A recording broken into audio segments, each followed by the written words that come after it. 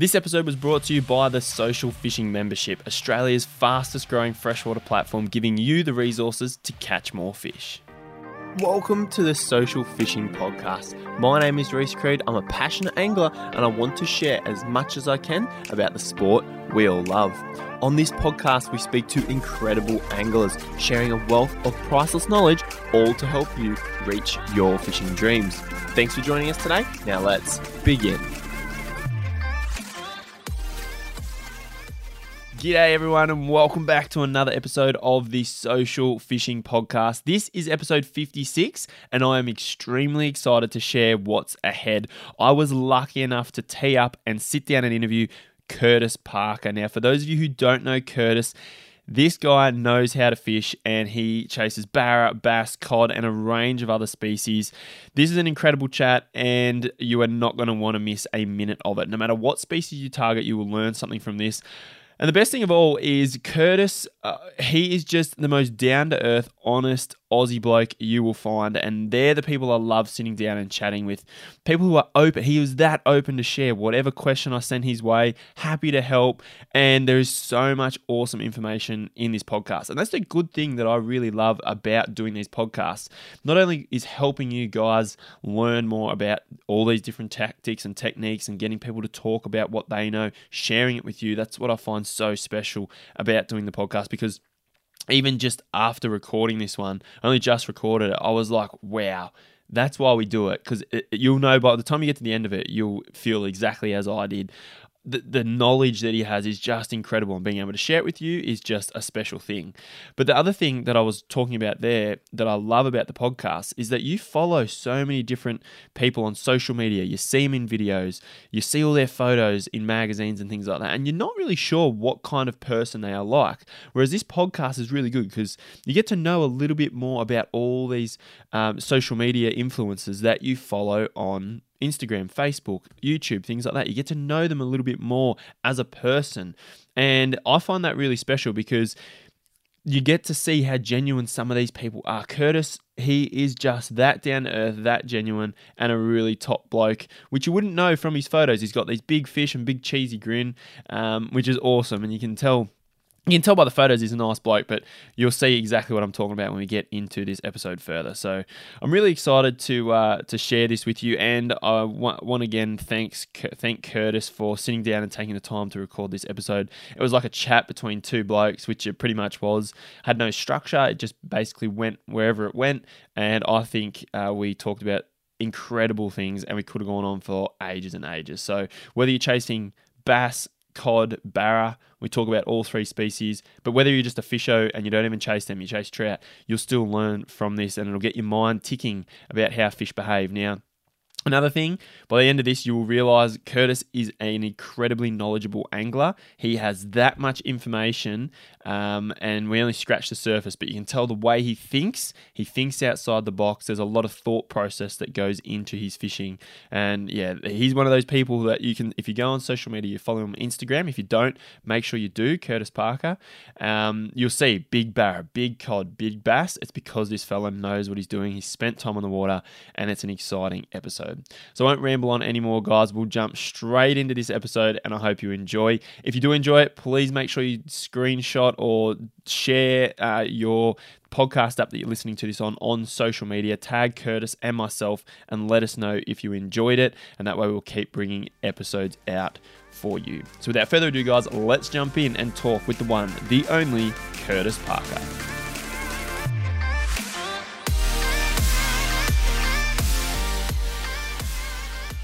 Guys, welcome back to another episode. I'm really excited for this one.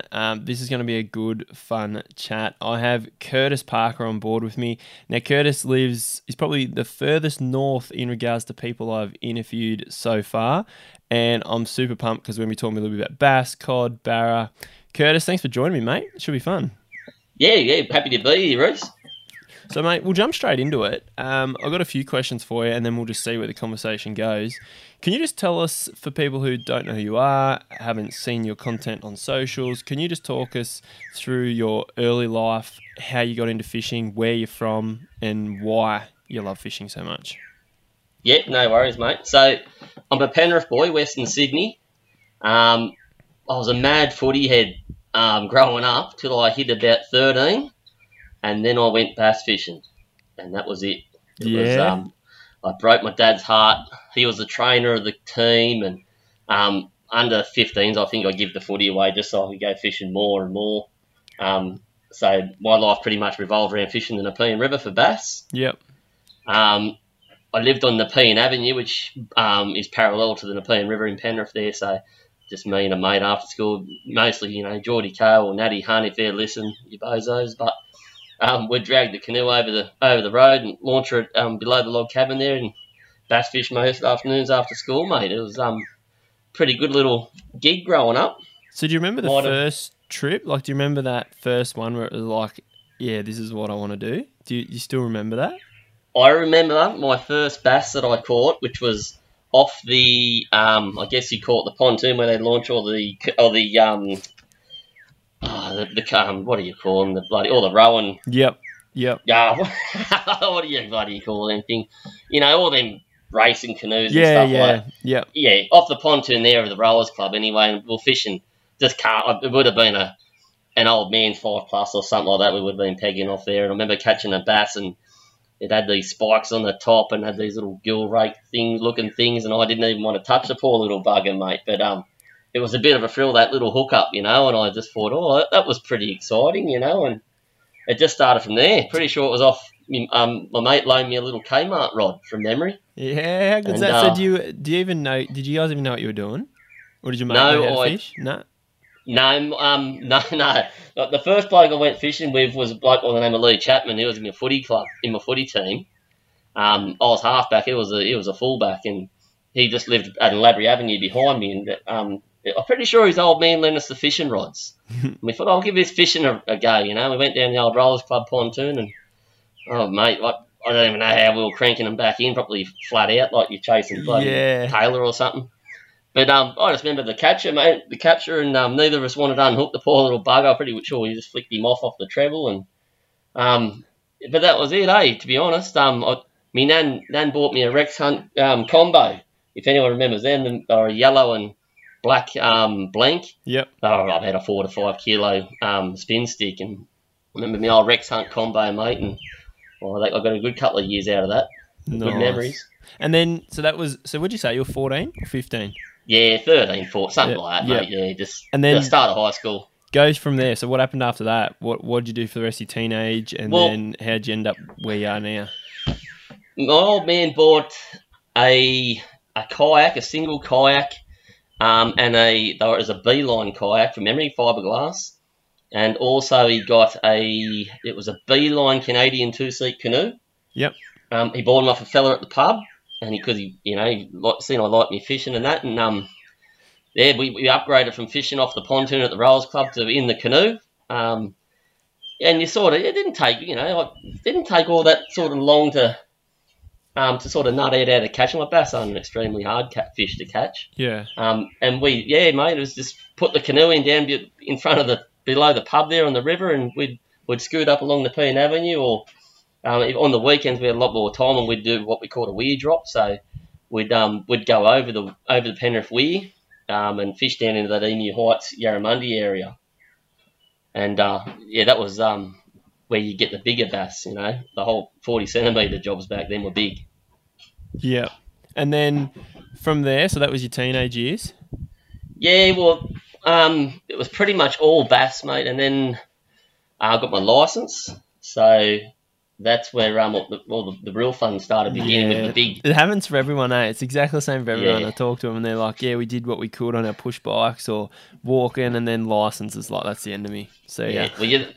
Well, that's the control fishing has, isn't it? Like, I had a HJ Holden Ute, I souped her all up with the big 308 V8 and, 5-speed manually. I spent all my apprentice wages on it, of course. Yeah. But it was I used to put the canoe in the back of that, but it was, it was that low and it was no good. So I swapped that for the old slug box 4.2 Patrol with no turbo. But geez, I did some K's in that thing, Macleay River, Manning River, all them rivers, all the way up to the Clarence River, and fished the Man in Boyder and that, when I was in my early 20s, just for the weekend sort of thing, all-nighter it on Friday, fish all day Saturday, half day Sunday, drive home for work for the Monday morning. It was bloody crazy, really. Yeah, good fun though, eh? Unreal fun, mate. And that's where the passion of the Clarence system really begun, them first few trips up there. Yeah. And so how do you now, talk us through what life's like now? How did you get from Sydney to where you are now? And what do you do with yourself now, fishing-wise? Because it's come a long way from there. Yeah. I've been moved around a fair bit the last few years. 100% honest with you, I moved for bass fishing, to be honest. The Peene River still got a special spot in my heart, but there's not, she's pretty polluted, the old Nepean, and she doesn't have any sort of quality fish. And then trips up to the Macleay and the Manning and the Bellow and rivers like, I just wanted to be closer to there. And just so happened, my old man bought a macadamia nut farm just out in the Byron Bay hinterland. Yep. And we actually bought the block, and then he planted all the macas and whatnot. But he and Mum moved up there when I was 24, I'm pretty sure. And I only lasted one more year back in Penrith, and I moved up there when I was 25. And what hit the nail on the head was actually my first Cape York trip. It was an 8-week trip with a couple of really good mates, and I just really didn't want to go back, mate, to be honest. I wanted to hit the road. I'd done 25 years in Penrith. It was time to move somewhere I wanted to be permanently. And so the Byron Bay hinterland it was, which is only an hour and a half from the mighty Clarence system, mate. And that's where, and you were there for quite a while? Still there, in a way. There? So I lived on the Macca farm with Mum and Dad. I used to work for Byron Shire Council only for a year or so. I didn't really like that much. Not much work going around the Byron way. And then I got a job on drill rigs. Yep. And got a little bit of money in my pocket. Met my wife. We bought a little farm in a place called Rock Valley. But it didn't really suit, working away with the missus and that. And the whole time I'd done these bass trips for the last few years prior to moving up there, I used to talk to a fellow by the name of Barry Payne, who actually owned my caravan park before we bought it.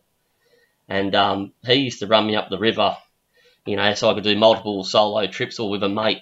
And I'd pay him, $100 or whatever. He'd run me up in my car and pick me up here, there, and everywhere, all over the Manning, Boyder and Clarence. And, we ended up, like one day I just thought to myself, I wouldn't mind buying that little place at Jacadri. And when with me and the missus at the farm there and me working away, it wasn't really working. So we once we got married, we bought the mighty Man River Caravan Park, mate. We've been there for 8 years or so now. 8 years. I was going to say, how long ago was that? So you're going back. Fair way. Always knew we'd sort of end up in Jacadri. It's always, I love the place. I'll never leave. Yeah. And I used, everyone likes, when we're in Northern Rivers, New South Wales, you still like to do your other trips like your Barra and stuff like that up north, and a few Proserpine trips. And we come up here one time, and after we've done heaps of trips up here, but I come back from a morning session out at Lake Proserpine, and Hope goes to me, would you like to go and have a look at this little place called Midge Point? And I'm like, no, I wouldn't. It sounds horrible.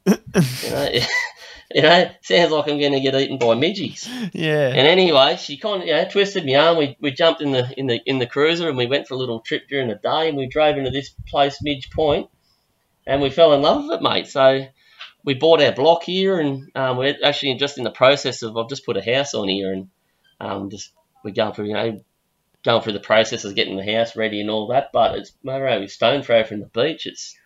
It's hard to divvy up your time between Jacadri and here, because I love them both as much as each other, Yeah, so here means you're sitting halfway up the Queensland coast at the minute, aren't you? So you're at Midge Point right now. I'm sitting in my shed at the back of the house, and I can the birds in the park, mate. It's a great little spot. It's only 20 k's as a crow flies from Airlie Beach to the south. Yeah, wow. And then how far, and your fishing style up there, we'll get into that later on, I'll talk about fishing style, but you're not far from Barra, like you can go shoot out and catch Barra. No, I mostly fish Peter Forst. Yep. And if the weather's really good, I'll head over to Toombra. It's just as Toombra is a fair bit further for me. It's probably an hour and a half drive. How far is Peter Forst? 45, mate. Yeah, 60 k's. So you're on the coast, nice and warm, and you're not far from Barra. Nah, and they've it's shocking, like all the locals here. There's all the locals here. They fish the reef and all the rest of it. And I know why a lot of people still fish for a feed of fish too. I get it. I just can't drag myself away from the Barra at the moment to go out and chase them pelagics and some coral trout and all the rest of it. It's just I wake up in the morning and I'm like, nah, I'm going Barra fishing. That's it. Yeah, how good. Yeah. So you're based up there. So that's so what do? You split your time between both places? Yeah, well, I've got a manager in at the park now. So I sort of don't really need to be there much anymore. So, and with his house business going on at the moment, so we've been up here for about 3 months, give or take. We've done a few trips here and there up the Cape and all that. But I think we'll probably spend, the 7 months up here a year and the 5 months at Jacadgery. Yep. So the 5 months of summer down south. Yeah, a bit of both. Because I do love me cod fishing in the winter. Yep. Well, I love me cod fishing any time, but I just saw there's so many things to catch in the warmer months as well. I just like to dedicate that 3 months to the cod. Yeah. But I love me bass fishing still, mate. I've been doing it for nearly 30 years, and it's still it'd probably still be my favourite, getting in the canoe and heading down a wild river catching big bass. Yeah. Yeah. It sounds like you're in a pretty awesome part of the world, and it's very different to where I'm sitting right now. What's the temperature up there? Oh, I'm sweating, so I reckon it would be. I've got my little weather station here. It is 28 degrees, mate. Yeah, and humid? And very humid, mate. And we've got a little storm brewing. Yeah. Too. How crazy is that? I'm down south. I had my Uggies and my trackies on this morning. It was 3. Whereabouts down south? I'm in Tumut. So. Oh, it's freezing there. Yeah, it's cool. Mm. Yeah, so it was 3 degrees this morning still. We're just about to hit a warm patch, but yeah. Oh, God. It's so you're a blair. You'd be a blowering and a Barrenjock man, wouldn't you? Yeah, yep. Yep. Sure am. Big cod. Big cod dams, mate. Blowering, I can see, because I live out of town, I can actually see the Blowering Cliffs from my place, which are the cliffs above the pines, above the eastern foreshore. So, is it as hard as they say, old Blowering? Yeah. Yeah, it is. Yeah, it is hard. Fluctuating water levels and all the rest of it, they say. And what's that about the water fluctuates a lot in Blowering, they reckon. Yeah, it does. So they use it. So basically, the water comes out of the snowies, and then it's the first point at which it hits irrigation water. So above that, it's all snowy hydro water. So they drop it in. They drop it in randomly, but because it and Barrenjock are massive for the MIA, the Murrumbidgee irrigation area, it does go up and down a lot, but it drops really quick in the spring and the summer. How do you find that? Shuts them down? Well, put it this way, as a thought, being a fish that's lived there and only there, I don't think they know any different, if that makes sense. Yeah, it does. So I think they just adapt to it. I think the thing there is the clarity. Like you can see 5 meters. That's awesome. For cod, like it's crazy. Yeah, that coolness, the cooler the water, the clearer it is too, isn't it? Yeah, it comes off basically. Yeah, just all pulled up water up from above, like it's all just lake after lake after lake, all the dams up above. So it's clear. Awesome. Yeah. So it's pretty cool. So yeah, no, I'm in a very different part of the world to you. So, but it's cool to hear stories. Like it's like because you live in your own bubble. And here I am, and like you forget everyone else is out there doing stuff that is completely different. And it's cool that you kind of just moved up from Sydney and went, you know what, this is where we want to be, and this is what we're going to do. So chasing good on fish, you, mate. Chasing the fish, Reese. Yeah, it's an addiction. So, what's your dream? Okay, I've got a couple of questions. What's your dream session and place to fish on those 3 species? So let's start with cod. What would be your dream? Sort of just, you don't have to go like into too much detail, but like your session, time of year, and your technique you'd use for cod, like your dream. Same again for bass. Same again for barra. What are the 3? So one that hasn't actually eventuated, just what I would dream of to take place. Yeah, more like if you could pick one. It can have happened. Like if you were to pick one, where's your dream spot? Like it doesn't have to be a dream that hasn't happened. But if I was to say you can go chase barra using this technique, you'd be like, I'd go where would I? Yeah. Well, I'd still go to Copeton, but it'd have to be pre 2016 before it, like because it's a great fit, you know. It's still I can't really comment because I haven't fished Blaring. I fished Barramundi. Yeah. Probably fished 4 or 5 cod impoundments now and a heap of rivers up in the tablelands. Yep. But Copeton to me is still the mecca for numbers of big cod. Still now or back in 2016? Still now. Oh, they're still there. You know, probably more now. But it was crazy to watch that the evolution of how the bites have changed with certain lures. And like when I started fishing Copeton, I'm pretty sure it was 2016, something like that. Yeah, it was. It was the wake bait bite. So that's what you threw at Copeton. You threw wake baits, you know. And once the sun come up, you pretty much give up the ghost and go home. And that's how I sort of started with the wake baits and big chatterbaits, stuff like that once the sun was up. But I sort of woke up to myself a little bit. Cod bite all day, you know, a lot of the time. Yeah. You know, you might have a bit of moon underfoot or moon overhead or a spike in barometric pressure or something like that. The best session I ever had at Copeton was at 2:00 in the afternoon. Really? And yeah, it was 5 cod in 2 hours. Metre 11 was the biggest, and I can't think it was another metre in a few 90s. It was ridiculous, you know. And was that in a 2-hour period or?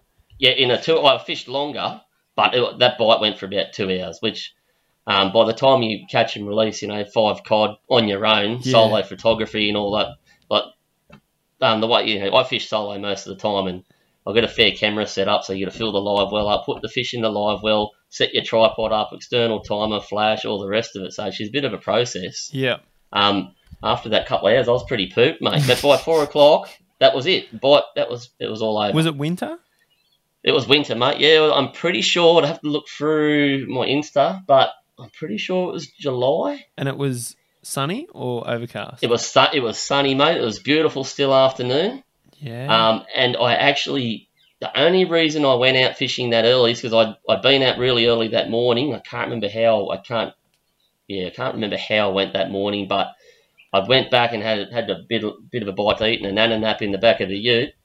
And I just woke up at 1:00 and I was bored. I said, I'll go out early today. And it was just, it was on, mate. And I was just fishing those shadowed ledges. And I'm pretty sure I got them all just sinking chatterbaits to the bottom and slow cranking them back.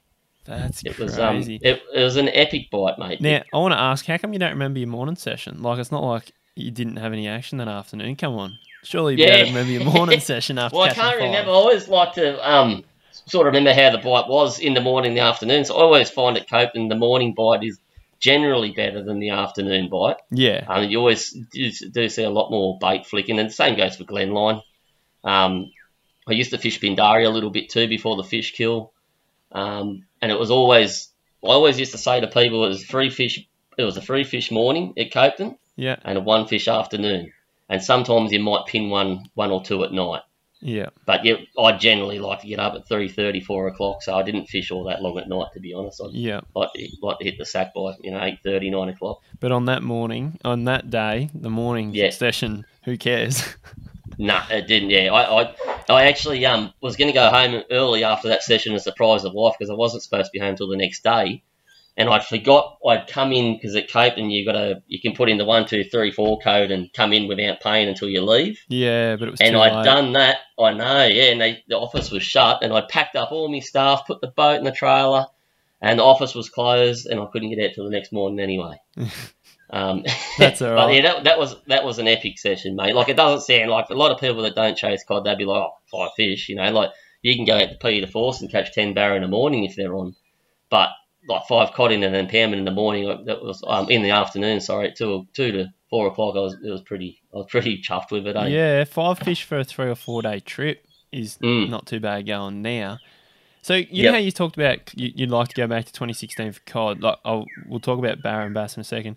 And I've asked a few people this, and I've got a fair assumption of what happened, but Copeton would have to be the perfect example as an experiment for fishing pressure on the behaviour of fish. Hey, over a 5-year period, there's nowhere else you could. There's nowhere else that has seen a trend. And I know most people, like some people would have first-hand experience of fishing it, like say a stack over those 5 years, and then there's people who watch it on social media. But even from a social media point of view, it was evident that in 5 years there has been a massive shift. Absolute, mate. I wish I've just I've got my hand up for Mega Live at the moment, Hummingbird. So I wish we had that sort of technology back then to see, like I'd love to see how a Copeland cod reacts to a surface lure now. Yeah. Because in 2016, that was the gun technique, and they wised up, mate. Honest, they wised up good and proper. I remember I don't remember if I bought it or I got it given to me or whatever, but I had I think it was baby bass colour Gantrel. Yep.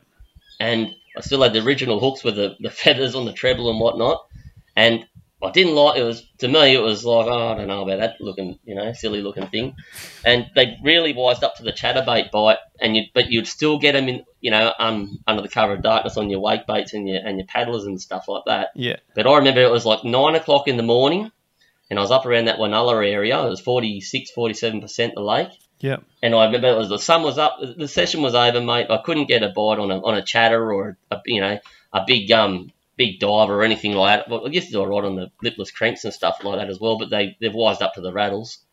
And I remember I threw this Gantrel on, standard hooks and everything, expecting nothing, and banging 3 cod in an hour, and they weren't overly big. Yeah. But I thought, hang on, this is a game changer. Yep. And a few times I've had cod spit up them the little Crucian carp in the boat, and it was a spitting image of the Gantrel. Like they've copied, Harry's done well to copy that to a T. Yeah. And that was the Gantrel bite, as you know. And I love Gantrels, Gigantrels. I love all them big swim bait, but they've wised onto the Gigantrels now too. Yep. Yeah, absolutely. Like people get up. I've had fallouts with people that fish Captain, don't lose any sleep over it. But they're like, hey, you only fish it 20 times a winter or whatever, but you don't have to fish it every day to realise that that they catch on to certain trends of lures, Yeah. If I was to go to Captain now, I'd probably be more leaning towards like silent lipless cranks and big plastics and stuff like that. How crazy is that, your example of the fact that you fished that hard with all the lures they'd seen before, and even at least like a time of day that was even less prime than the just prior when you were casting those other lures, you cast a lure you've never cast before and you catch 3 fish. Like they just know what to ignore. They do totally, and like they're in that lake. Like Copeland gets pumped. It's absolutely pumped. It's 365 days a year. It's fished. That's why I ended up shooting over to Glenline a lot more after the Copeland fame really, it hit its peak. Mm-hmm. You'd have people moving in on your point or your bay or wherever you fish, and you end up giving the shits. But yeah, it is amazing. Like that 3 fish that morning at 9 o'clock, and it also got me on another thing, not to just fish that first light and last light period as well. Like sometimes if you do your homework before you go on your trip, there are other bite times during the day. Yeah. That, and I'm sure that's not their peak feed time. Obviously, they do. They like. I'm pretty sure I read like when your first light and your last light, your bait fish like your bonies and your Crucians, that they don't have the same sort of eyesight as your big predators like your cod and your Barra. So they're sort of that's their weak point in the day when they're a bit dazed and confused and easy prey for the cod and Barra and stuff like that. Yeah. So in the middle of the day, when it's the light's high and it's a lot easier for the bait to escape the big gob of a cod. But I've had some really good sessions at Copeland and Glenline at not so much mid morning, but that sort of mid afternoon. Go out a little bit earlier. Mm. I know some of the guys that fish at night, they can do really well at 1 o'clock in the morning. Yeah. They might pick a moon directly overhead with a bit of cloud cover, or sometimes when a lot of people don't like the moonlight on the water, but it creates a better silhouette for your lures too, for the cod to dial in on them.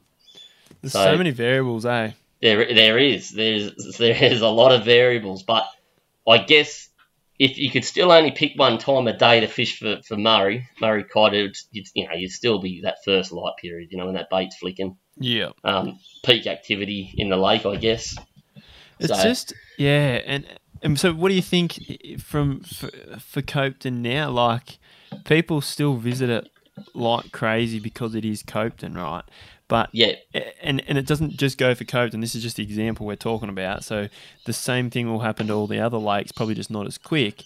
But if the fish are starting to become that wise, is there a point where, well, it already has happened, where the catch rate is lower, but is there a point where it gets that hard? Or do you reckon now we've just got to put in the time and really think outside the box and just appreciate the one fish for 2 days kind of thing? Or is that what we'll get to? I think that live sonar technology is going to, that's going to be a huge advantage, I wish I had it last winter. Although I had to come, because of COVID, I had to bail and get over the border, so I didn't get much of a cod season in last winter. But I think just watching their behaviour on Mega Live or Garmin Livescope, whatever, any of the live imaging, I think that's going to be the game changer until they really cotton onto that sonar pinging of that. I'm pretty sure they got a higher pinging rate, like a louder transducer pinging rate than other sounders. You reckon they'll hear it? Oh, definitely, mate. Yeah. I think they'll cotton on to it. Yeah. Like a lot of times when I'm fishing at Glenny or Copeton or whatever, and you do your homework, you'll find your schools of bait, and you can find them any time of day. They'll be sitting at that 4 to 6 metre mark, usually hugging around the top of a thermocline or something like that. And you can sort of pick your point on your bay where you think they're going to move on to, wind dependent of direction or whatnot. But you don't. I like to turn my sounder off now, to be honest, at Copeton. Yeah. If I found a big school of bait and you can sort of predict, if the wind's going to push a little bit of plankton into a certain bay, that's the start of your food chain with your smaller, your smaller fish will come in, then your bonies come in, and then your cod come in. Obviously, I'd sort of tend to go off a bit of what would you say, instinct now. Yeah. At Copeton, I wouldn't generally in Glenny. I don't turn the sounder off, but I do reckon they have cottoned on to the pinging of the sounder on your transducer sound. Interesting, especially in shallows, mate. In shallows, like people, that's not to say you won't get them. Like I'm sure not every cod's as smart as the next cod, but like I don't know, I'm a bit of a skeptic. Like I haven't painted the bottom of my electric motor now. Yeah, so I was going to say, I saw that, and that was on my list to ask you about. So while you're here, you may as well talk about it. Why? Tell us what happened there. Well, your electric motor creates a fair bit of noise. Like I was in the boat the other day, and I was playing around at the boat ramp and stuck my head under the water. You stick your head under the water, and dial your electric motor onto 3 or 4. Your general sort of setting when you're just cruising around. It's quite loud, mate. Very. And white's an awesome silhouette colour for fish to see. They love whites. They love blacks. There's certain colours that are a standout to fish, and white's one of them. Yep. It's generally white's probably the best colour for Barra. That's if you only pick one colour, you pick white for Barra. So you've got this thing making noise while you're cruising around. I know you're in the big boat. I see the big boat too, but this thing's making an unusual noise to the fish. Yep. They're going to look at it, and if it's white, one of their most standout colours, well, why not paint it? But maybe I don't know. I only did it a few days ago, mate. So why did you pick blue? Is my next question. Well, to be honest, because it matches my Hanes. Right. I was going to say it matches. Yeah. I thought maybe you painted it because of the sky, and I was like, wouldn't you be better off matching the hull of your boat or the? Yes. So my Hanes is blue. Yeah. My Hanes, I got a signature 485 SF, so I just the same colour as the hull, just about, just in a hematone. Yeah. Not in a gloss, so I don't know. All the little things count, don't they? Like they do. It took me all of an hour, so why not give it? It might catch me that one fish, that one special 130, Yeah, that's right. Well, it's funny you say that because I had a mate who was fishing a whaler this year. He actually had a meter cod come up and hit the lecky. So it actually grabbed it, left teeth marks on it because it was just sitting there humming. And then I had caught it blaring this winter after the sun had come up. He come cruising through, because it's that clear. He was a metre under the surface, well over a metre. Cruised under the nose of the boat, like normally they spook. And I looked out the other side of the boat and I'm like, where'd he go? And I looked down and he was sitting vertical, staring at the lecky for a good minute. sat That's there crazy. staring That at is it. crazy. And I stuck my head over the side, and I'm like, he's looking at it, and he full was eyeballing it, and we were drifting, and he was following it and following it and following it, and then I dropped my placky beside him, and he spooked. But and he didn't want the lure on the leggy. Yeah, so you're right. I don't know if you've ever chased Barra before, but you will see. So just say it's been blowing a southeasterly for 3 or 4 days. 25, 30 k's. Yeah, you'll sit off these points and under low, like first thing in the morning, or like just under low light sort of times. Instead of sitting on your lecky, you'll actually, a lot of the time I'll rope, like you actually use the rope off the front of the boat, rope off to a tree, and then you'll cast into that sort of that murky mud line, where the bait and all that will be, and the Barra obviously use that all for cover. But instead of using the electric motor, so well, I don't know, I try and use the electric motor as little as possible, to be honest. Like if I can get the wind to push me into a spot, I would. Yeah, well, on top of that, we, not this season, just gone the season before, we really honed into this bank at Blowing, right? And this one night, we come in and we actually sat in the spot. It was a 50-metre section of bank. We sat still for nearly 2 hours just casting. Like, we didn't move because it was glassy. And we got 4 hits from fish moving back and forth. So what I did from then on is I actually brought out a big anchor instead of using the lecky for those nights that are a little bit windy, because it's that still and calm and quiet. And they're cruising through. So they're coming under the boat and then past the boat. And as long as the ripple wasn't making a noise, because that slight little bit of ripple is just a killer. Definitely. Yeah, it is. We basically, I just got this big piece of railway iron that I've got sitting out the back, drilled a hole in it, dropped it straight down and sat there and fan cast, because they're not silly fish. Well, you would know as well as I do that cod in the impairments are nomadic. They do not sit under one log for their entire lives and come out and just eat a Perusian carp or a bony every now and again. No. Like so many times, like on, especially a side scan, and these live scopes would be even better. But I've seen 2 or 3 big cod together. Yeah, almost pelagic. Mm-hmm. So if a lot of the time, same with Barra, if you're confident in a spot, if you've had a bit of wind, like I like a bit of wind in the afternoon for cod fishing. So I don't generally like to fish in it because it's freezing. Yeah, but. So you've got some wind that's pushed into a bay. So all that top water of the lake, which is your warmest, pushes into a bay. The wind drops off. That bay is generally going to be your warmest the next morning. So that's sort of the one I'll hit. So if I'm confident, if they're going to travel around a certain point or down an old creek channel or whatever into that bay, a lot of the time, I just rope onto a tree, mate, and sort of wait for them to cruise past. Yeah, that's right. It's catch-22, because in Copeton, like I 90% of the time I'm still using the Santa's on, mate, but if I'm really confident, the Santa's not on anymore, just to eliminate that one extra noise. If you can eliminate that sound and noise and your lecky noise, like, in a heavy hit impairment like Caven, I reckon you're on a winner. Yeah, that's awesome, mate. Now, move on to, for me, bass. What would be your dream session and place to chase bass? Oh. It still have to be around home, mate. Really? Wow, okay. Is that just because of the sentimental value? No, it's the best. The Clarence is the best wild bass fishery in Australia. Yeah. By a long way, to be honest. Like, the Maclay's got your numbers, no doubt. Like, I've done trips. I remember doing a 6-day or 7-day trip down to Maclay and getting 400 bass or more. Wow. There was only one 50-centimetre fish in amongst that. Yeah. Certain areas of the Clarence system, generally you'll get a 50.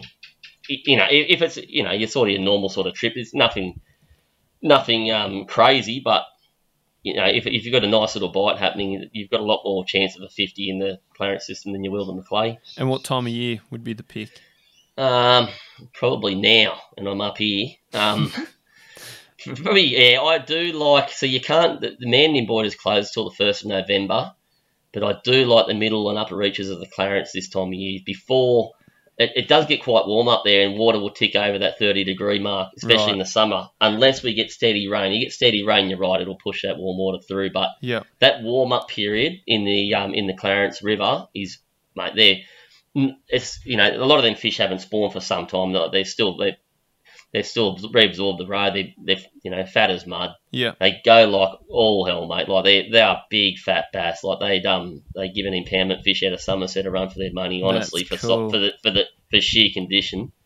Once that man in Boyder opens up, there's nothing beats 2 or 3 night trip running down one of them rivers. They're very remote. You don't, a lot of the time you won't see anyone, depending on if you get into one of them more remote areas. So, what's your go-to lure that you'd throw at? I know there'd be stacks and stacks and stacks, but if there's one way you could catch them and they were chewing that way, is it top water or no? Yes. Yeah. Yep. It would have to be a dog walker of some description, and mostly because you can skip them. Yep. And they're so accurate to cast. So one of the best ways to catch bass, and it sounds crazy, but is in the middle of the day. You've got all them little shade pockets under the bottle brush and all your bankside vegetation. If you can punch like as I say, a dog walker, which is one of the most accurate lures you can cast, you can punch that within a few centimetres under that bank. Yep. Where them big girls retreat to during the middle of the day. They might not be in full feed mode, but you might just irritate one in the buff and that lure. And plus you can work them so slow out of cover. Yeah. You just twitch, pause, twitch. Unlike with a spinner bait and that, you can bounce them, you can crank and pause them, but you can really leave a dog walker in that strike zone for a long time. Yeah, that's cool. Yeah, that's awesome. So go to Barra for me. So one dream place, session, type of lure, time of year for Barra. Dream place.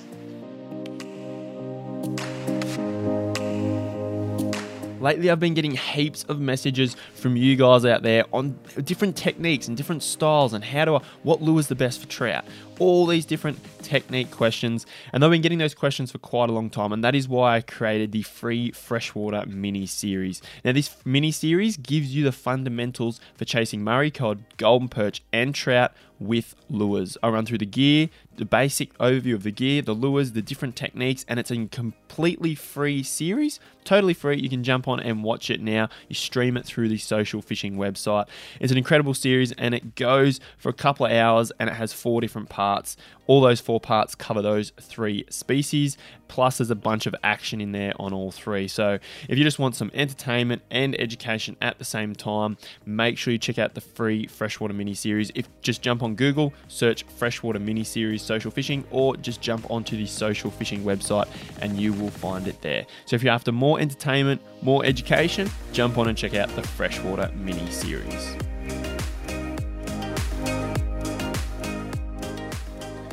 Like, if you could only fish for Barra in this one spot, like if you could only do one more trip for the rest of your life on Barra. Still Proserpine. Proserpine's going through a bit of a transition period with the fish at the moment. So you've got a lot of older fish sort of dying out, I guess you'd say. That's what's happening. Sometimes you can go out to Proserpine and you'll see 20-odd floaters, and they're old, skinny. They're 20. You only get 20 years out of Barra, and they're Gornsky. So, right, they just can't. And we've got a lot of, I went out yesterday morning and got a 102. He was fat as mud, and so he's probably around that 8-year-old sort of mark, and he's fighting fit. But the thing with Proserpine, which puts it above everything else, is the visual side of it. Right. So many times you'll see a Barra tailing. So that means his head's down. Like if Barra fish don't have eyelids and their pupils can't dilate, so they don't want to be looking straight at the sun, obviously. So a lot of the time, a lot of people say it's like because of digestion or feeding during that day or whatever, but they'll tail in the weed, face down, eyes out of the sun, and they can do that for hours on end. And all of a sudden, you get a tide change or moon overhead, change of wind direction and whatnot, and all of a sudden that fish he'll go on his side and he'll start swimming. A lot of the time, you can place a lure in front of him and watch him eat it. I don't know many fisheries where you can do that. So is it really clear, or they're just really shallow? No. So at the moment, we've had 2 wet seasons of being fizzes. So there's high algae content in the lake at the moment.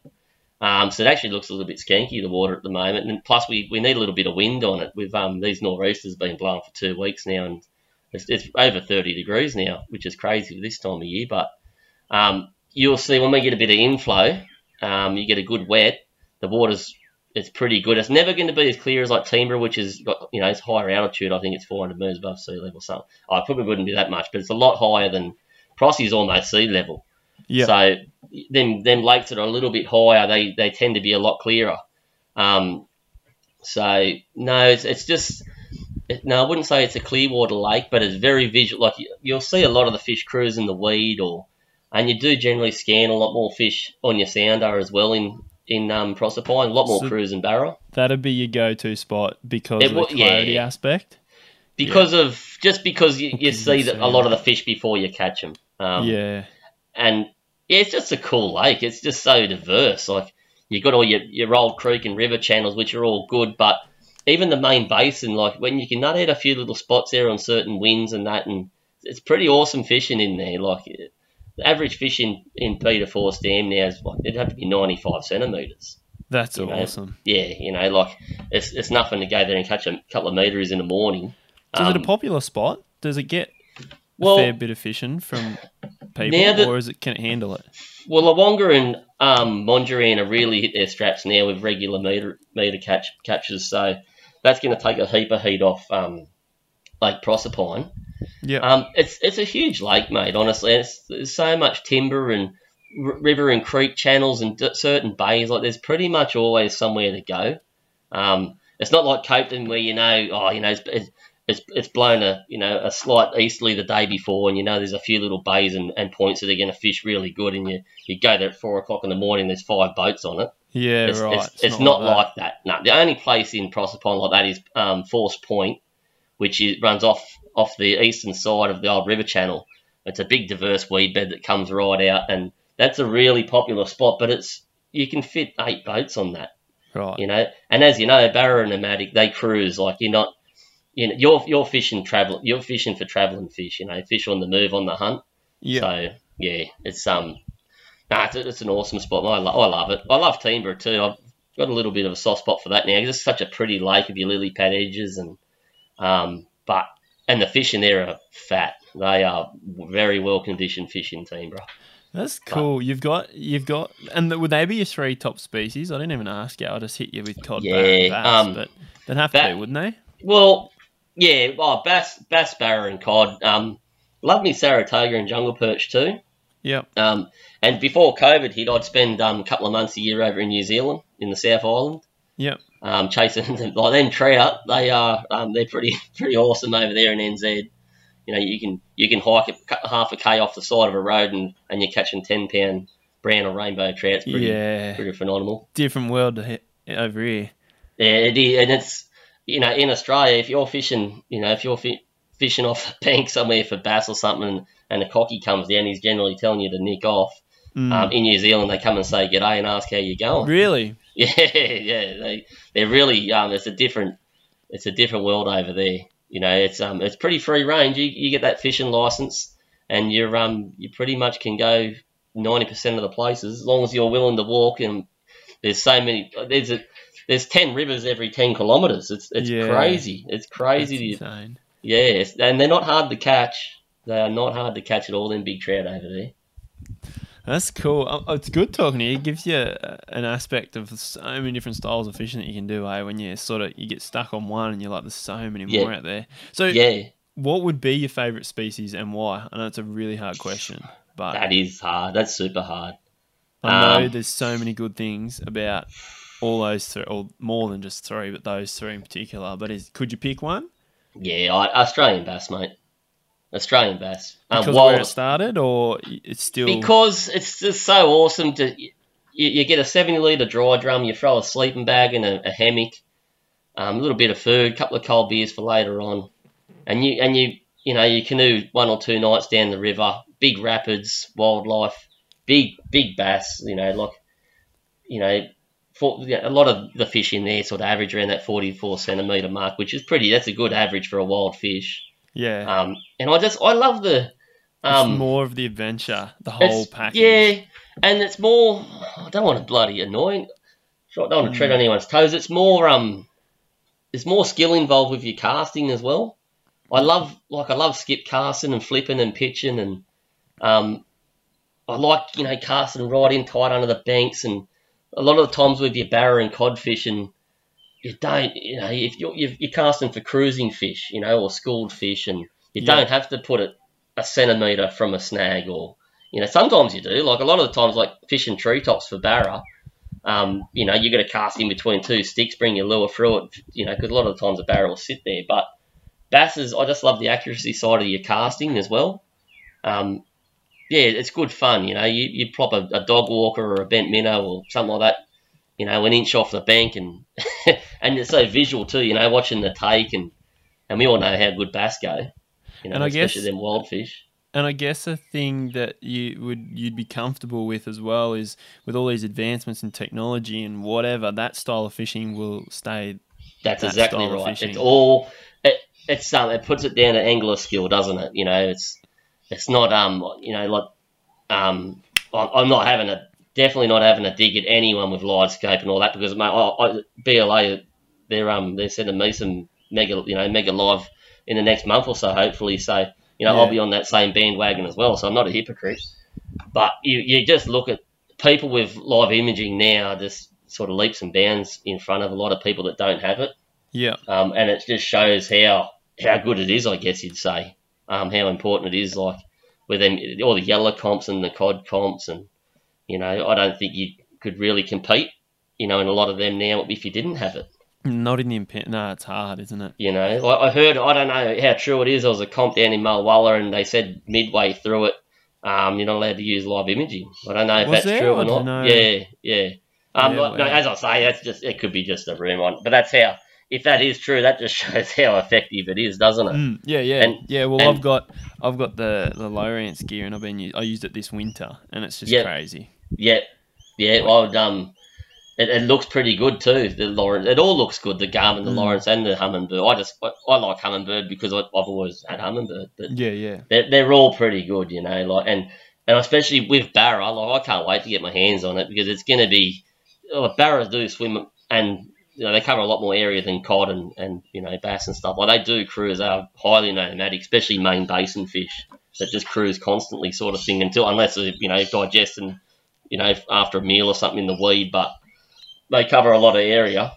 I'd love to see a school of 20 plus Barra come past and just sit on them in forward scout mode or whatever they call it, and just watch the way that so much. And see, I've got I've got a Solix 12 at the moment, and I'm just running traditional, your side imaging. Yep. I see the fish and it's gone. You know what I mean? And I don't see how they all I can see is what way they're going, what way they've come from. I can't stay on them and see how they reacted to that bent minnow or that that lipless crank, or it's still a gamble. But as you say, bass fish, like a good bass fisherman, they'll catch big bass in the middle of the day, when you'll see a lot of people that don't do much bass fishing, but they'll get some honkers at night when them big bass are out on the hunt, on the prowl, on your tops and tails of rapids, stuff like that. But if you can pinpoint your lures consistently under branches, hard on the bank, you get some big bass in the middle of the day, just because that's where they are, sort of thing, Yeah, and that's why, so it's the whole package as to why you enjoy that bass stuff. I do, I love them. I'm a loner. You probably gather that I don't really fish with it. If you go for anything Facebook, and that's just me and my dog usually. Yeah. I like my own company. I own a caravan park, so I generally like to get away from people, to be quite honest. Because back at home, there's plenty of people to talk to. Not much privacy when you own a caravan park, mate, and live on site. So I do like getting in that canoe and heading off for a few days, and that's awesome. Yeah, no, if it is, I've taken a lot of I'm good mates with Al McGlash, and he's a mad, you probably know Al, he's mad marlin, and he's been fishing since bloody Adam was a boy, but he comes bass fishing with me, he loves it. It's a whole, the camping. We shoot some big rapids. It's just just a cool. I'll never grow tired of it. That's awesome. I do a bit of that out of a rubber boat for cod down this way, which would be the equivalent of your trips that you do like that, which is so cool. So, talk us through the canoe. Is it a canoe you have? Yeah. Talk us through the setup. So, why a canoe? How have you got it set up? Well, I've got several sort of boats that I take now. So if I'm going to take, if it's a reasonably flat water trip, or usually it's called an Old Town Guide. Oh, I think it's a 176, so it's a 17-footer, 17.5 footer.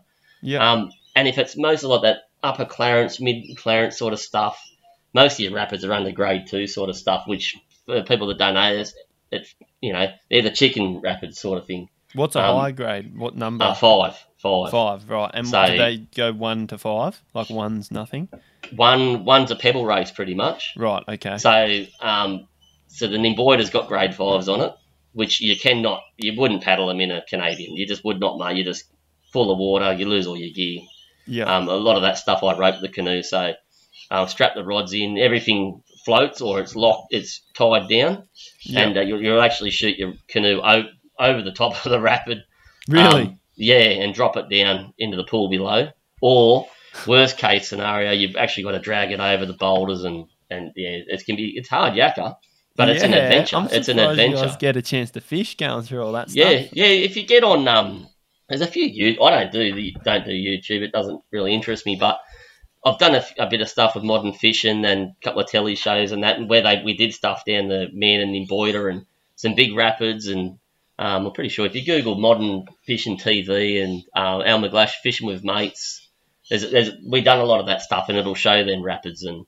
It showed Al come a gutser a few times, and I come a gutser a few times, and cool. It's full bare knuckle stuff. It's great. I love it. That's good. So back to the canoes, like you asked. Yeah. So with your flatter water, like your Clarence sort of stuff. So open Canadian, it's a 17-footer. You can put heaps of gear. You can really, you can even take a little chair to sit on at night around the fire. It's pretty cool. Then when I do the Man Nimboida stuff, I sort of go more towards a bush ranger or a wobbegong, which is about a 15-footer, but they've got an enclosed nose and back. So the bow and the stern, they're enclosed, so they're covered over. So and it's got like a bit of a splash deck sort of thing. So it still shoots a canoe. Still a Canadian canoe. Yep. You can't really fit as much in it, but the less gear you have in it, the better it's going to paddle anyway. So I generally only have a 70-litre dry drum. I put that where the person in the front usually sits. Mm-hmm. Whack a strap over it. I've got a little esky there with something for dinner and a couple of beers by the fire, and your fishing gear, which I put behind the seat with my fry pan but you can shoot. You're still not going to be doing them grade 4s. You can. I have done them in the past. But generally, 50% of the time I get spat out, and you're chasing your gear down the river, and it's not. I'm 41 now. It's not. I'm getting a bit of sense in my head, but grade 3 sort of pulls it up, and that's still a big rapid. Like a grade 3, you could have a 2-meter drop with a fair few big boulders in the way on your as you head down river, and it's a big rapid, a grade 3 even. Yeah. But the main canoe I use now is it's a little Old Town Guide, and it's only 23 kilos or something, and I just put a little drum in the back and away I go for a night or two, or just a day trip even. Yeah. So that's probably my favourite. So you can fit enough gear in those for what's a normal session? 2 night? What's an average 2-night trip? Now, before I lived at Jukadgery, before we bought the park, I would do 2 or 3 nights, pretty much. It would be a Saturday and a Sunday night if I could swindle. When I was in the drilling game, I could always sort of swindle the Monday off sort of thing. Yeah. But now, most of the things, a lot of the stuff I do now is just day trips, because I know a lot of the property owners, and I can sort of ask the missus or the manager, they can drop me off somewhere, and then I can leave one of the cars at, where I can pull out 20 k's down river or whatever. Yep, that makes sense. Most of the stuff now is only one night, but for my birthday, my wife just bought me an alpaca inflatable raft, a pack raft. So when I get home in about 4 weeks, once this builder sorted this house out for me, I'm going to do some real pretty awesome headwater stuff. Get into that real tiger country. So nice. That sounds like fun. Yeah, I just need a friend with another pack raft, because I don't really want to go in there on my own. It's right. Yeah. So what are they? They're inflatable rafts that can handle. So you can throw it in your backpack, so your hiking pack. So I've got a 70-litre. Right. Yeah, so I do a fair bit of hiking too. So that'll fit in your hiking pack. You get to hike down to the river, however many k's it is, and inflate your raft. And before you inflate it, it's got a zipper at the back. You can throw your sleeping bag and your clothes and all that stuff actually inside the raft. Yeah. Inflate your raft, off you go down the river fishing. Nice. Yeah, yep. That's and you cool. can get anywhere now with that thing. I've wanted one for a while. They're not cheap, but the trips I've got in mind for this thing, I'm pumped. I reckon that's the pinnacle of fishing. It is river. It is. Yeah. Drifting for a night or two. We do it out of these inflatable boats we built decks for, so we can drive with a lecky and fish for cod properly. Yeah. They're just awesome fun. Great fun. They're trips that you like. You remember? You do totally. Like I remember doing trips when I was 19, 20, even cod trips out on the Demerit River and the Severn, and we didn't get big cod. Like a 90 was a big cod. Yeah. I remember we used to do 4 or 5 nights, going 100 k's a river, and you just meet someone at the pub like the Codfish Hotel and trust them with your car and say, I'll give you $100 if you can pick us up 5 days later, and it was part of the adventure too. Like some random guy you don't know and here's some keys, mate, please pick us up. That's good. And just catching like nice, river cod to 90 centimetre, camping on the riverbank. I love Barra fishing, but there's so many trips that I don't really remember. I generally go out in the morning, I'll leave home at 4 o'clock and I'll fish till, depending on the bite, but generally I'm home by lunchtime. Yeah. And I love it. I have a ball. I remember all the epic bites and good big fish and stuff, but so many trips I don't remember because they all, after a while, they do sort of blend into one, but yeah, a trip down a remote river, catching beautiful wild fish, it's, as you say, it is a pinnacle, I reckon. That's awesome. I've got one question because we'll pull it up soon because I know you're going to have dinner, or did you miss out? No, they're not doing it now. They're not doing dinner? No, they had a late pub lunch, so... Oh, that's funny. So no dinner tonight. But I've got a couple more questions to finish up at the end, but before we get to them, can you just run me through your camera setup? Because a lot of people fish solo. And can't or don't know the gear or how to get a good photo, and you definitely get a cracker photo on your own. So run us through what you use, how you do your photography. Reece. Well, firstly, you have to be prepared to catch less fish, to be honest. So as you know at Capetown, you can catch a big cod, and generally, a lot of the time, especially when that bait's all there, you'll get another cod soon after. Yeah. I miss out on that because if I get a metre barra or a metre cod, I fill the live well. I put them in the live well. You've got to put your tripod together, external flash, external timer. Yeah, so what have you got? You've got... Yeah, so I've got a Canon 5D Mark III, digital obviously. Yeah. 16-35mm lens, which is good for your close-up stuff. It's no good for shooting birds in trees and that, but we're not here to do that. And I just run it on a tripod, and I put it in one of those Plano waterproof cases. Yep, and then you got a flash on it. Yeah, external flash, external timer. You can also get a hand remote as well. You can set the camera to take like 2-second, 10-second interval photos, but a lot of the times I won't be in focus. So that's the idea is with the remote camera, put it on auto. If I'm shooting someone else's fish, you can shoot in manual mode. You can do your aperture and your shutter speed and all the rest of it. But if you're on your own, you've got enough going on. You shoot in auto mode. Yeah. But get your fish out of the live well. Yep. Press the trigger. So what do you do? So you pull the. So I get me. So that's I've got a metre cod. Got me metre cod. I've got him in the net. So first things first, you put your foot on the net. So on the pole of the net, so the fish is still in the water, still got the lure in its mouth. Keep the enviro net in the water. So I always like to let the fish get their breath back. I wouldn't like to run a marathon and then be pulled out of the water and unhooked and So I just generally just like to do that at least while I get the camera box out of the hatch and the tripod and everything else. So, but when you go, once it's set up, when you go to take the photo, you don't have a remote, so you've got a timer. So do you have to? So do you pull the? So do you have to? So the fish. So by the time. Once I get all that stuff out, I haven't put it all together, obviously. I bring the fish in, I unhook him. That's why I've rarely ever got a photo with a lure in its mouth. Yeah. Because I've got to get the lure out so I can put him in the live well. I'm not going to leave him flapping on the deck. So he goes in the live well. He's happy in there with some aerated water. Then I get your tripods, put your camera on, external timer, external flash. I've got the timer already set. The camera's already on auto, and it takes 2-second photos. So I've got it set for taking a photo every 2 seconds. And do you press it and let it go, and then go back and get your fish? So before I get my fish out, I'll press take photo or whatever the button is on the external remote, which is the Canon external remote.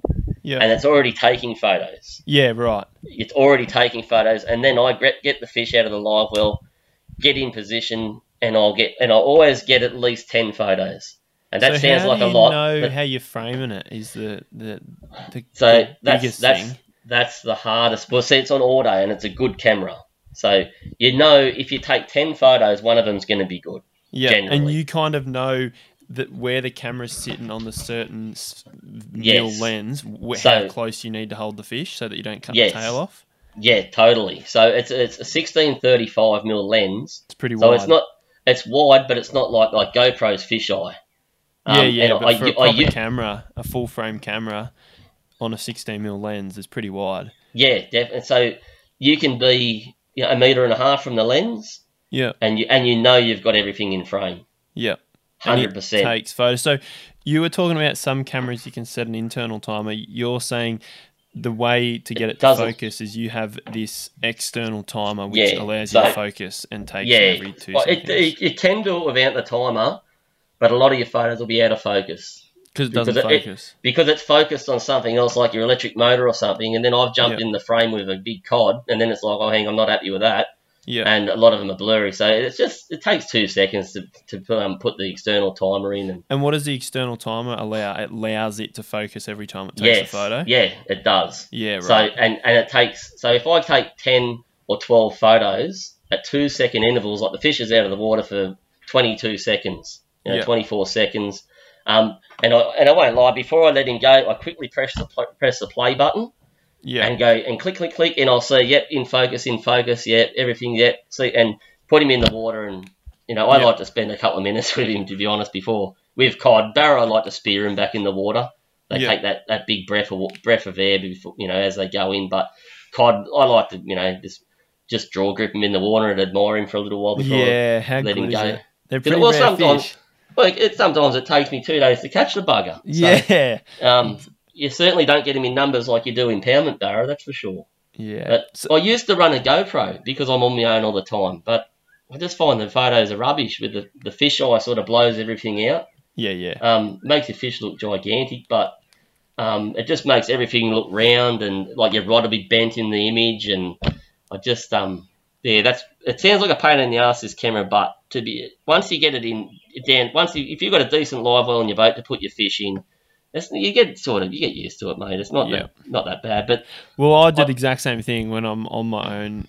I'm usually got someone with me, but I even film on my own as well, which is a similar process. So I was just curious to see how you did yours, and the 5D, like you've got yourself as good a camera you could get. Like it's a cracking camera, and for people who aren't into their photography, they'd never go and spend that much on a camera. But if you're keen on taking the good photos, you've got the gear for it. Yeah, so. Well, that does, like a lot of the time, like if I get a 90 centimetre cod, I don't really photograph them because of that camera.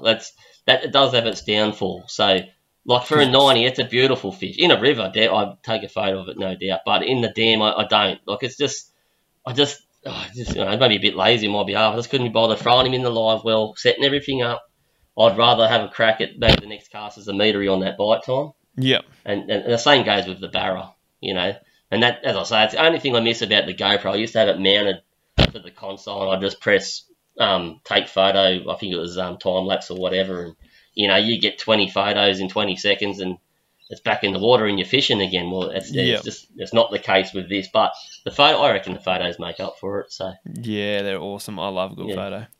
Yeah. Cool, mate. Thanks for the chat. It's been good. I could have talked to you for another 3 or 4 hours. We just scratched the surface of some of the stuff. Yeah, you could talk fishing for days, mate. Ages and ages and ages. Definitely. So, is it all right? I got 2 more. Is that all right? No, mate. I'm not in a hurry. All good. So 2 more. The last one's kind of like a summary question. Just one thing that triggered me through the chat that I wanted to come back to was, from your personal experience, because I know everyone else has their own opinion when it comes to moon phases. Yep. And it's a very misunderstood thing, or something that has very little research behind it, and a lot of it is opinion.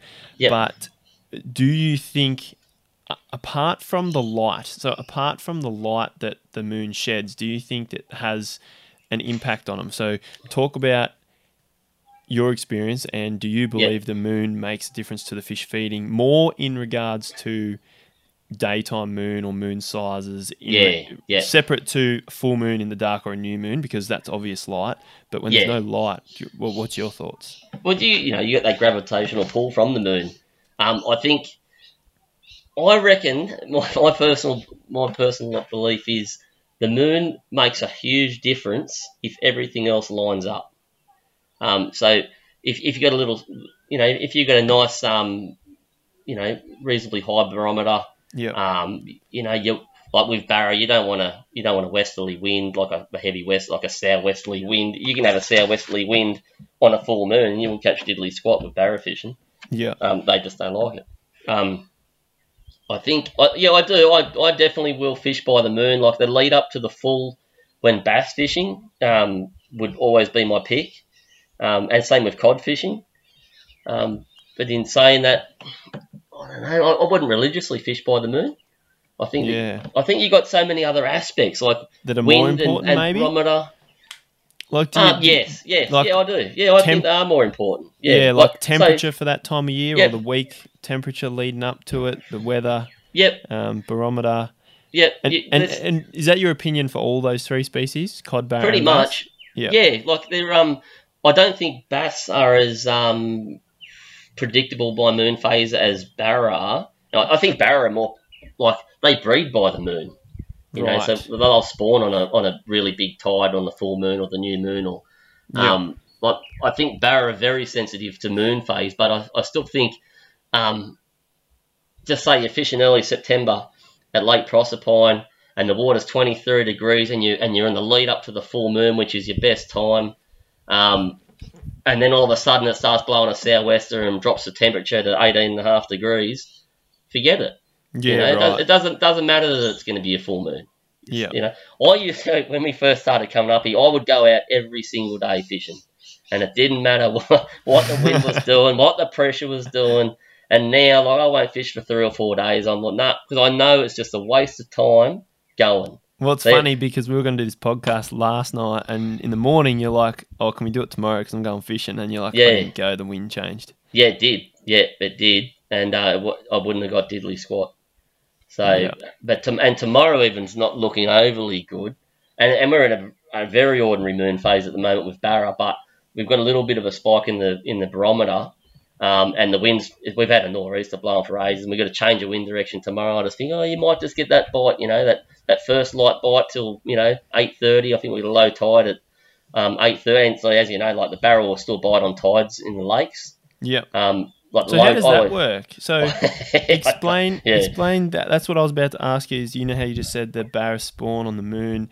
Yeah. I don't know a whole heap about Barra, especially that sort of end of it. So they spawn. Do they still spawn in the impoundments, or no, they don't? No, they don't. No. Right.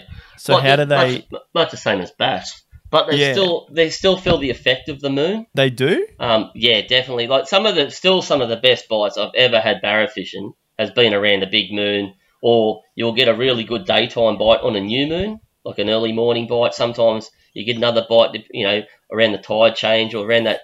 So for some reason, around that 2 o'clock's pretty good.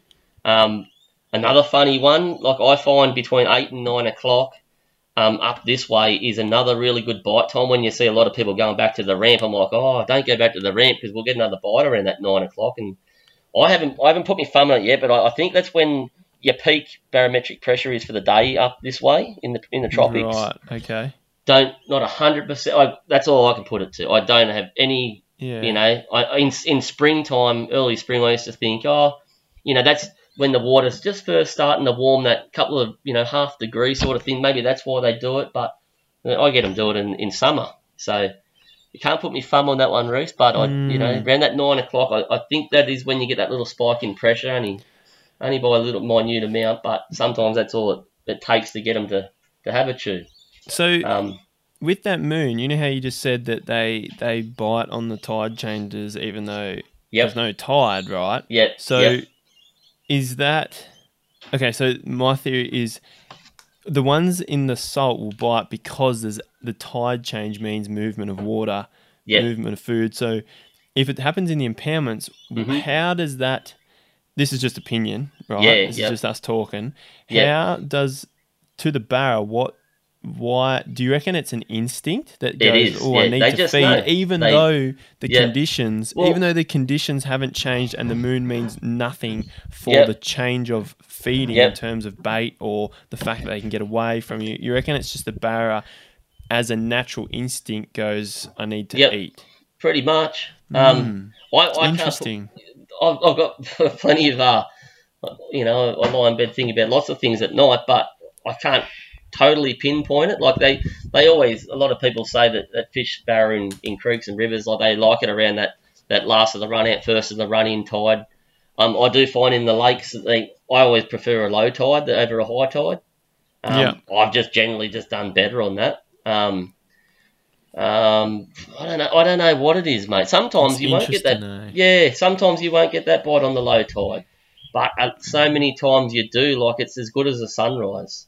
Like everyone likes that first sunrise. When the bait's flicking and with your cod impoundments and stuff like that, your bonies or your Carusian carps or whatever bait you got in there, they'll be active and flicking. And generally you're thinking, here we go, it's going to happen. Yeah. You get a low tide, you'll see so much, and the fish are happy and they're active. You'll see so much activity on your sounder, and that's when I sort of go back to that camera scenario. Like the bite can only be 5 minutes, and I'm pretty sure I would have caught 2, maybe even 3 Barra. But by the time I've done my photos and let go that other fish, that's gone. I've missed it. And that's why I'm not a fish snob. Like that's only 90 centimeters. That's not worth a photo, but it's not worth a photo if you could get a metre 10. If you could, the next one might be in that short little bite window on that low tide, or your first or last light, or moon underfoot, moon overhead, wind change is a huge factor too with Barra. It's a funny thing with fishing. It's like there are so many variables and there are so many scientific studies on all these other things going on in the world, but fishing is something that will always have that much unknown. And especially moon. Moon's the one I seem to ask a lot of people in podcasts. I seem to talk about it a lot. And it's one I still, when it comes to cod, especially, I still can't wrap my head around how. And I come to believe that people believe that that's a better bite period because they end up fishing that more often than any other time. Well, that's exactly right. I went out night of the full moon with my wife out to Teenborough, and the conditions weren't real good at all. So there was a lot of instability in the atmosphere, like a lot of storms rolling through and that. And I know if you can get on the front of that storm when you get that quick drop in pressure, you'll get a bite. Well, we weren't getting that. And then after the storm's always a bit of a struggle. I always find that with bass and everything else. Like it's always a struggle after the storm. Because if they have fed, they fed on the lead up to the storm and they're done. And especially Barra, like they do eat a lot, but they got plenty of opportunities to eat, especially in a lake with that much tucker swimming around them. So they can pick and choose. But I wasn't all that confident that we were going to do all that good, and but the peak, you would know yourself being a cod fisherman, like your peak time to go cod fishing, like if you could pinpoint it, would be the lead up to the full moon, coming from a low pressure to a high pressure. Yeah. With little wind, I reckon that would be your pinnacle, wouldn't it? Like you've got a moving pressure system and it's on the rise. Yeah. You're on the lead up to the full moon. Oh, it doesn't get much better. I know that the new moon used to fish really good. On the new moon used to fish really good. Sorry, for surface back in the the teens of the 2000s, 2016 onwards. Yeah, that's right. Used to be really good on the new moon, but then they stopped eating surface lures. Well, they didn't eat them as much anyway. Yeah. But so keep going with that story. Which one? Sorry, mate. You were talking about you were out on the dam one night with the wife.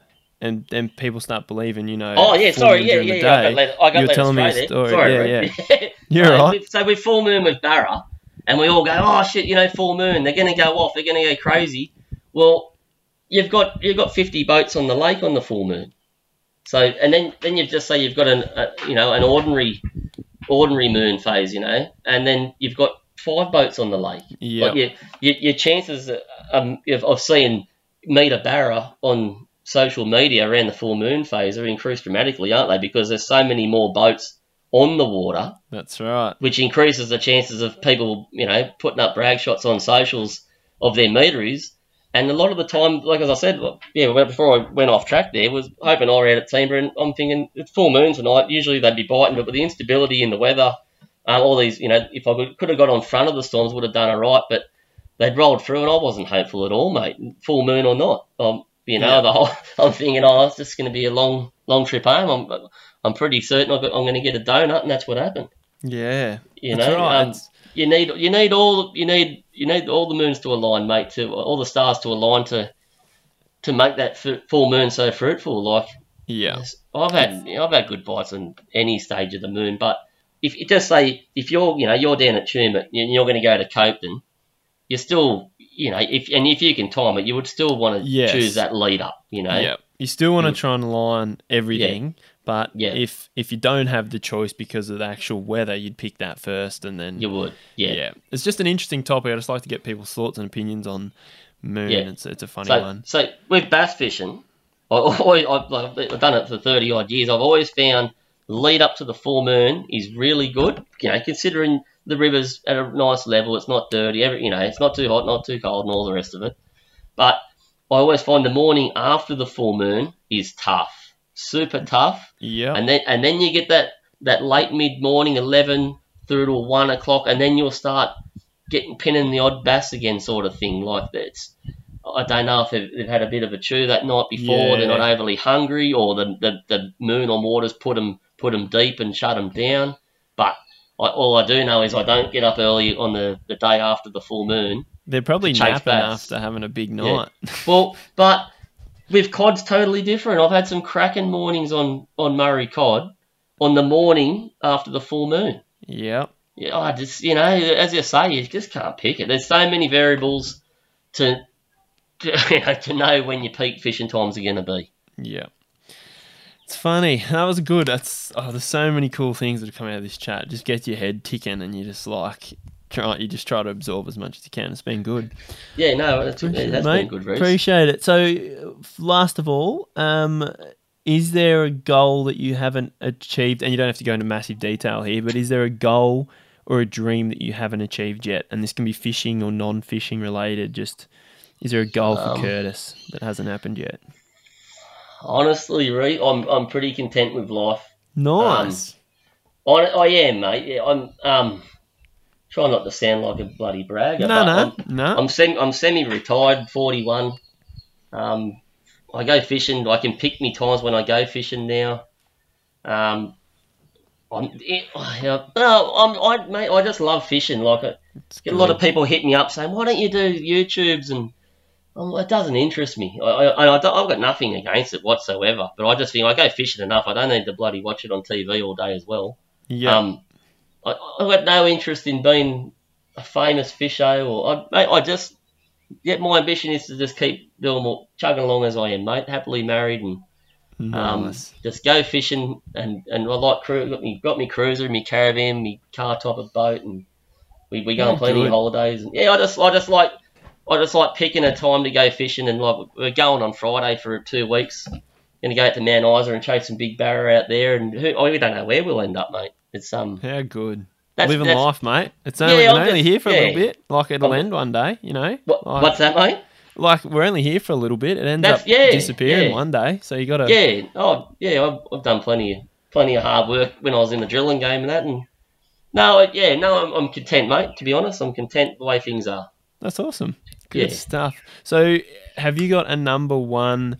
What's the one? If we could finish up with one tip, and this can be a fishing tip, just a one lesson for people who are going out fishing, just fishing in general, one key lesson that you think is probably the most important that you've learnt in your life, or it can be a life lesson, if either or, whatever you think of first to finish us up. I think I've always found if you learn something yourself, you always remember it, and you always I remember first meet a Barra, and I was over the moon because no one told me how to do it, and I was a very average barra fisherman, mate. Believe you me. But if you learn something yourself and you just keep cracking along at it, it's pretty that's a good feeling, Like I reckon it's better than harassing people and just go, oh, where'd you get that and what did you catch it? But there's no harm in asking someone what did you catch that on, and yeah. But I reckon not a few things out yourself and do your research, and when you catch that fish, it might take a few times, but the satisfaction's there, in the capture when you finally reach your goal. A lot better, I just think there's not a few things out yourself, and you definitely remember things that you've worked out yourself other than what you've been shown, sort of thing. So I reckon just keep plugging away until you reach that goal, and you'll remember it, and the satisfaction will be there in the long run. Awesome, mate. Legend. This has been a good podcast and one that I will remember for a long time. I appreciate it. It's been good. No, Thanks, I've enjoyed it, mate. Enjoyed it, Russ.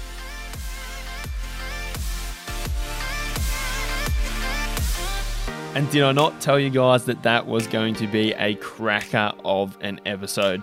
Curtis is an incredibly knowledgeable angler, like I said, and we just scratched the surface of the knowledge that is in his brain, and I'm definitely going to be getting him back on for another episode in the near future. We both really enjoyed it, and I'm sure he won't mind coming on again and talking about more awesome stuff. Now, if you do have a question for Curtis for a future episode, make sure you just send me a message, tag us on Instagram, ask us the questions, because if we get enough questions, I'll get him back on again, because there's a stack that I had still that I wanted to ask him, but I'm keen to hear what questions you would like to ask him, because the knowledge there on the Barra up north, the bass in those areas that he fishes, the Clarence, the Man River, all that, the Nimboida, and also the cod, especially from back in the days chasing cod at Copeton. There is a wealth and an extensive knowledge, especially because he chases 3 different species in so many different scenarios. There's such a broad spectrum of information there. And there's so many questions I'd still love to ask him. But I really hope you guys enjoyed that episode. Hope you're enjoying these podcast episodes, because they are going to be back and they will be out every single fortnight. So every 2 weeks we'll have a podcast episode dropping. If there is anyone in particular that you would like us to interview, or if there's a particular topic that you want us to talk about, make sure you let us know in some way or form. Send me a message, or if you jump on to the Social Fishing website, you can create a free account and you can submit listener questions for us that we will do in a listener question episode. So there's a whole heap of different ways that we can provide information for you guys in this podcast, but my favorites of all are the interviews, where we sit down and I chat with some extraordinary anglers out there. That's the whole point of it, to sit down, not have too much structure, let the flow and the conversation go where it goes, and talk about fishing and life. I know you guys enjoyed some of the previous episodes where we talked more about life and things like that, so I try to incorporate that as much as possible in to the podcast. Thanks for your support as always, guys. Really hope you enjoyed it, and I'll be back in a fortnight with another episode. If you're keen on more information, if these podcasts don't give you enough, if you're always hanging for more, we've got stacks of videos, stacks of educational content, maps, and so much more in the Social Fishing membership platform. If you want to learn more about that, just jump over to socialfishing.com.au, check out the membership platform. It is a growing world of knowledge, and that is where we spend a lot of our time helping all of our awesome members that support the whole Social Fishing brand and what we do. Righto, guys, that's it from me. Enjoy your fishing over the next couple of weeks. The sun is starting to shine, which is awesome to see. I'll be back with another episode soon, and you've been listening to the Social Fishing Podcast.